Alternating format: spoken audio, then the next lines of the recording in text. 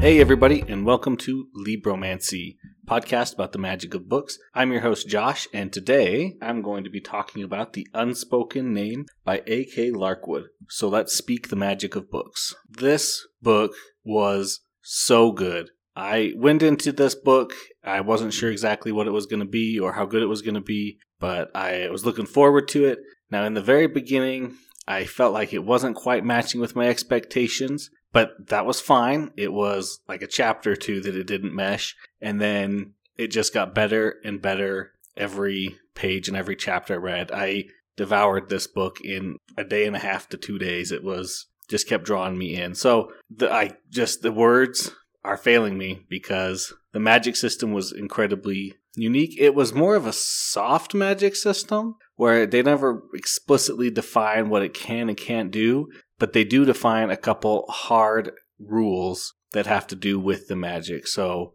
we'll get into those more in the spoiler, but the characters were amazing. They all felt incredibly real. They had their own motivations, the motivations that don't make sense even when you're there in the moment trying to make it. The twists and turns of this book were amazing. The world building, parts of it were a little lacking and parts of it were really good. The parts where it was lacking, it was just because we're passing through and our main character didn't really understand or know what was going on. And so those are forgivable for me. They didn't detract from the story at all. I was just looking to try and learn as much as I could there. And I couldn't. I never felt like any of these characters were being untrue to themselves or to like a logical action. So again, just really good. There was one small thing that kind of bothered me, and it was not the pronunciation guide, because there's a pronunciation guide at the front. It was the who's who of people in the book. Now, you might think, well, why didn't you like that? Most people like it when they tell you who's who in the book and how to pronounce their names. Now, the how to pronounce the name, that was great. That was fun, nice. I didn't like it 100% because it changed just how I wanted to pronounce their names, which was wrong. And that's fine. I put okay with pronouncing names wrong that are in fantasy and sci-fi books. But the who's who told me who people were before they were introduced. And so I did not like that as much because then I was waiting to see people get introduced and who they were and what their position was. Like we have a general and it's, the name is Psarog and it says, oh, Psarog, he's a general in the mercenary crew. And I'm like, okay, well, now I'm on the lookout for a mercenary crew that I wouldn't have been on the lookout before. Now, it didn't ruin my enjoyment. It didn't really change anything. I just didn't like it at the beginning of the story. That's totally fine if it had been at the back. I could turn to it as I found people's names out. I think that might have been better. That's just my opinion. So, let's get into the spoilers of this book. So, again, this book was amazing. I loved it. I did give it a 5 out of 5 on Goodreads. So, let's talk. Our main character is Sorwe. It rhymes with doorway. It's Csorwe, but rhymes with doorway, Sorwe. I'm probably saying it wrong still, but that's my right and my choice to say it wrong. So, it was good. She was awesome. She starts out in the House of Silence, a servant of the Unspoken Name, a god of death and cold and silence, of course. And as she's served here, she is the bride of the Unspoken Name, which basically means she has no friends, and then when she turns 14, she gets sacrificed to the god. Now, close to when her 14th birthday arises, a wizard stops by and asks for a vision/prophecy from the Unspoken Name, and his name is Belthandros Sethani. He is another of our main characters, and his character was, you start out thinking he's the good guy, and then as time goes on, halfway through, you're like, okay, maybe he's not really that good of a guy, but he is still a good guy. He still cares for our main character. He still, does this. And then by the end, you're like, he's really not the good guy. He's not an antagonist, but he's definitely not a protagonist. He's just a NIST. He's just there. He does a lot of cool things, but he really doesn't change the story too much. It was quite interesting to read. Now, on her 14th birthday, she's taken up to the mountain to be sacrificed. She walks up the last part of the stairs alone, and Belthandros is there, and he's like, hey, I'm willing to take you away from here to save you if you want to come. Or you can jump down the pit and be with the unspoken name forever. Of course, it wouldn't be much of a book if she chose to join the unspoken name. So, of course, she goes with him, and he takes her away, and they go through gates. Now, these gates are cool. They're just big gates of different colors and different kind of shapes and sizes, and they all have really cool names. There's the Peacock Gate. There's a couple other ones I'm not remembering right now, but they take you to different worlds. So it's not even that there's this one world you're on. It's multiple worlds and multiple different lands, and that was just so cool to me reading about this world building. And so Corsway,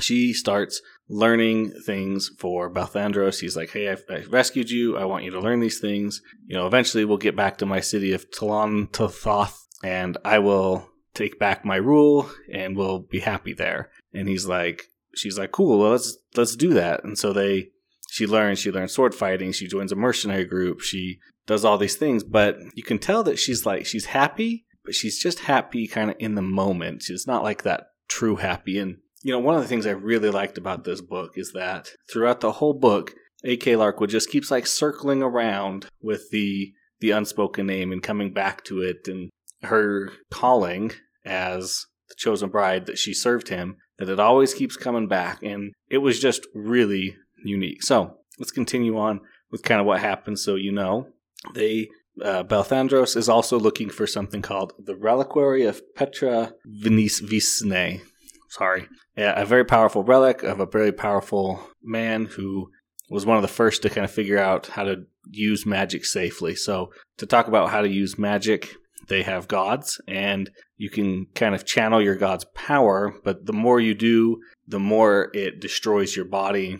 But you can use a little bit of it to keep your body healthy, but the more you use, the faster you die. And it's just kind of interesting and very unique. What a good limitation, that the more you use the power, the more you die, but you can burn really bright or you can burn very dim for a long time. But Belthandros doesn't seem to be having this kind of an issue. We don't know why, but we know that, we don't. Corsway, I kind of thought she would learn some magic.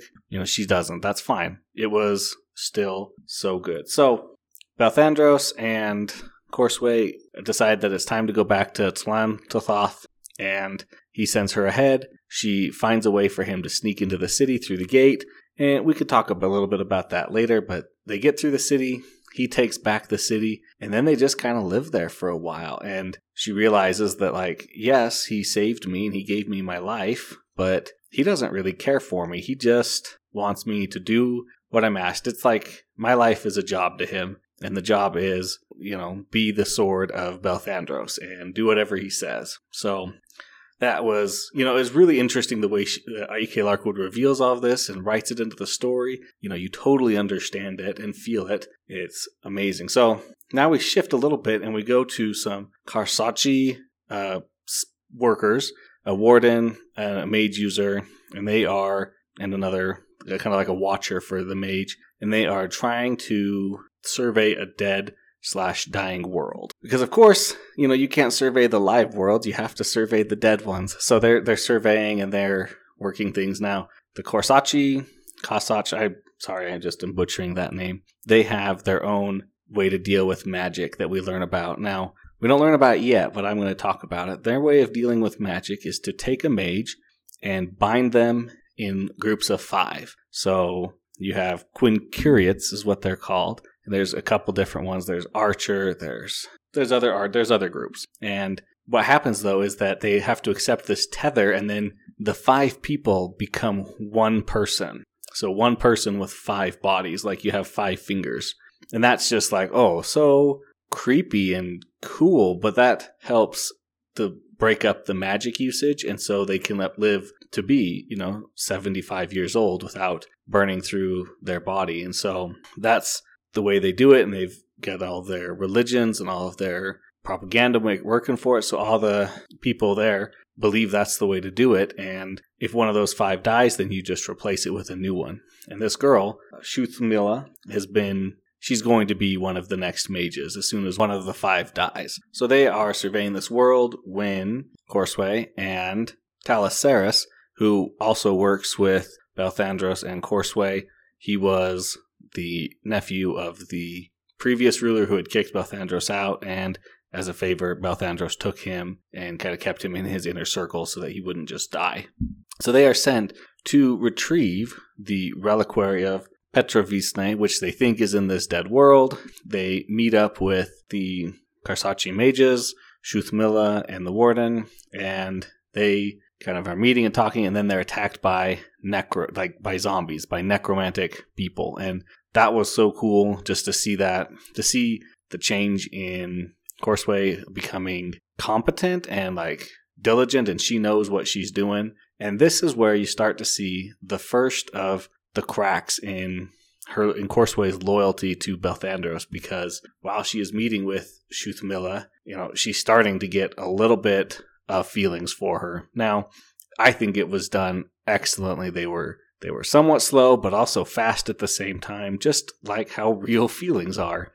They start slow, they blossom quickly, and they can have a powerful effect on your life. So they start searching. They go find another place to search with the mage, and they come across Orana, who is also from the House of Silence, who sent the necromancers, and who is Belthandros' enemy. They fight. She is able to take the reliquary of Pentravese and leave. Now, this is something that really struck me, is that this whole book, the first of the book, they talked about, we got to find the reliquary of Pentravese.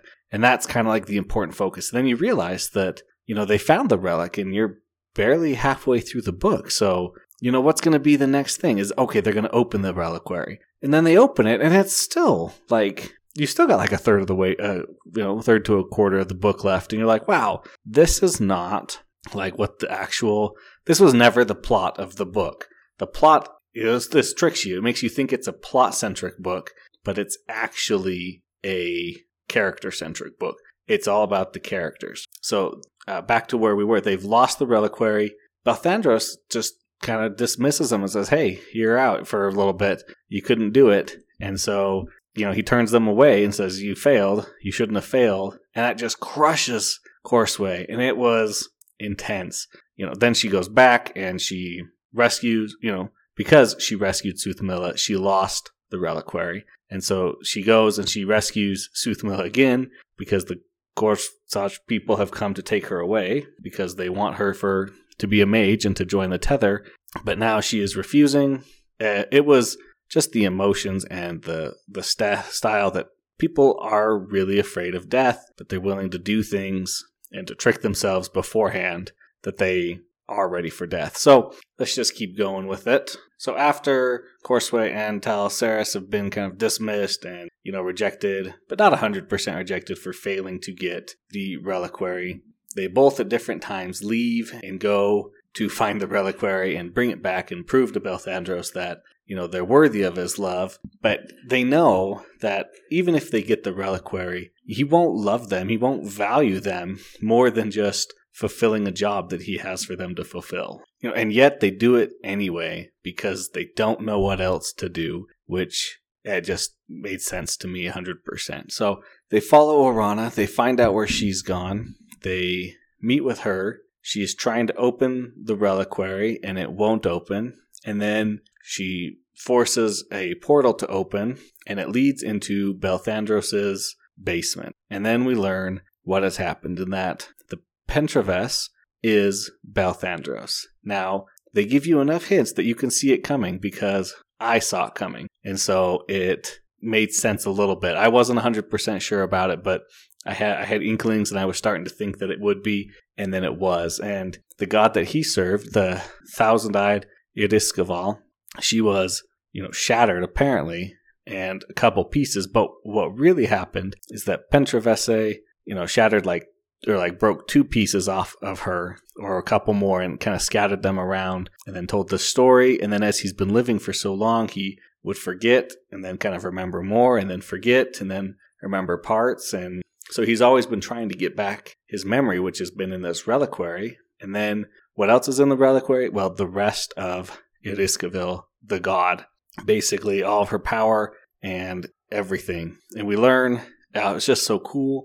Corsway is welcomed back into the fold. Talceris, he's also kind of welcomed back a little bit later. But Corsway knows now that she likes Xuthmila because she's been with her and she wants to save her from having to go join this Quinquiriate. But Belthandros is like, no, that doesn't help me at all. Why would I help you go rescue her? That's foolish. Just stay here, be my sword like you always have been, and we'll just keep going on. And it's like, yeah, he totally doesn't get her. As much as he helped her and rescued her and saved her, he doesn't understand, and he expects her to just not change. Partially because he just doesn't change.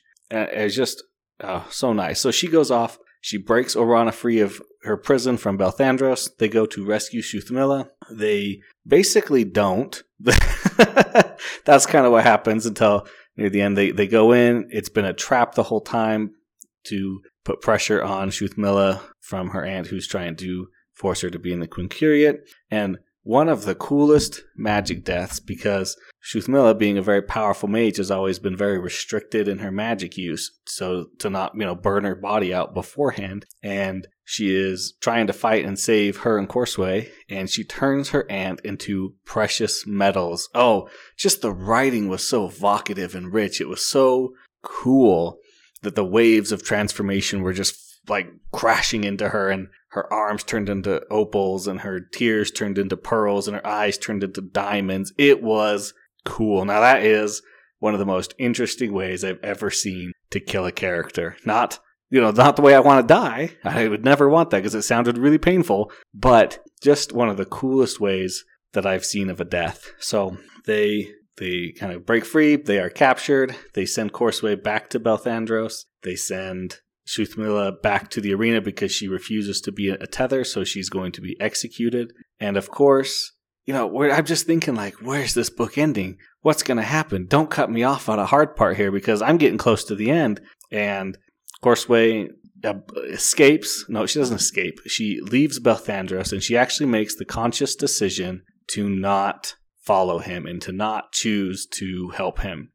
So she escapes, and he assumes she's still working for him. And she's like, no, I'm not. And she flees. She goes to rescue Xuthmila. And while she's fleeing, of course, she stole his reliquary that she just got back for him, 2 chapters ago. And, basically puts him in an ultimatum like, hey, here's your reliquary that you need that has everything you want.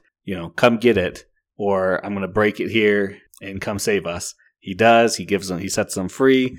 She lays down a couple ground rules. I want your gauntlets, because she figured out that the gauntlets, by channeling magic through the gauntlets, they protect your body from the wear and tear of using the god power. And, leave us alone. I don't ever want to see you. Oh, it's just a great ending. It totally leaves it open for more and hints that there's going to be more in sequel books. But as an ending, it is a great ending. So like I said, you think the plot is one thing, and then A.K. Larkwood switches it around. She's like, nope, plot's this now. Oh, wait, plot's over here. And the whole time you're not realizing that it's just a character story around small plots that keep going around. Her way with words was amazing. Her writing style was great. The world building was amazing. The way she would bring things back over and over again as she was as I was reading. You'd read about one thing, and then a couple chapters later, she'd bring it back up again. And it was never too much. It was just enough to keep you thinking and engaged in the book. And so I really, really liked this book. It was very exciting. Again, I did give it a 5 out of 5 on Goodreads. But that's going to be everything I have to talk about today about The Unspoken Name by A.K. Larkwood. Thanks to David Hilowitz for the intro and outro music. Of course, if you have any questions or comments, please send them to libromancypod@gmail.com.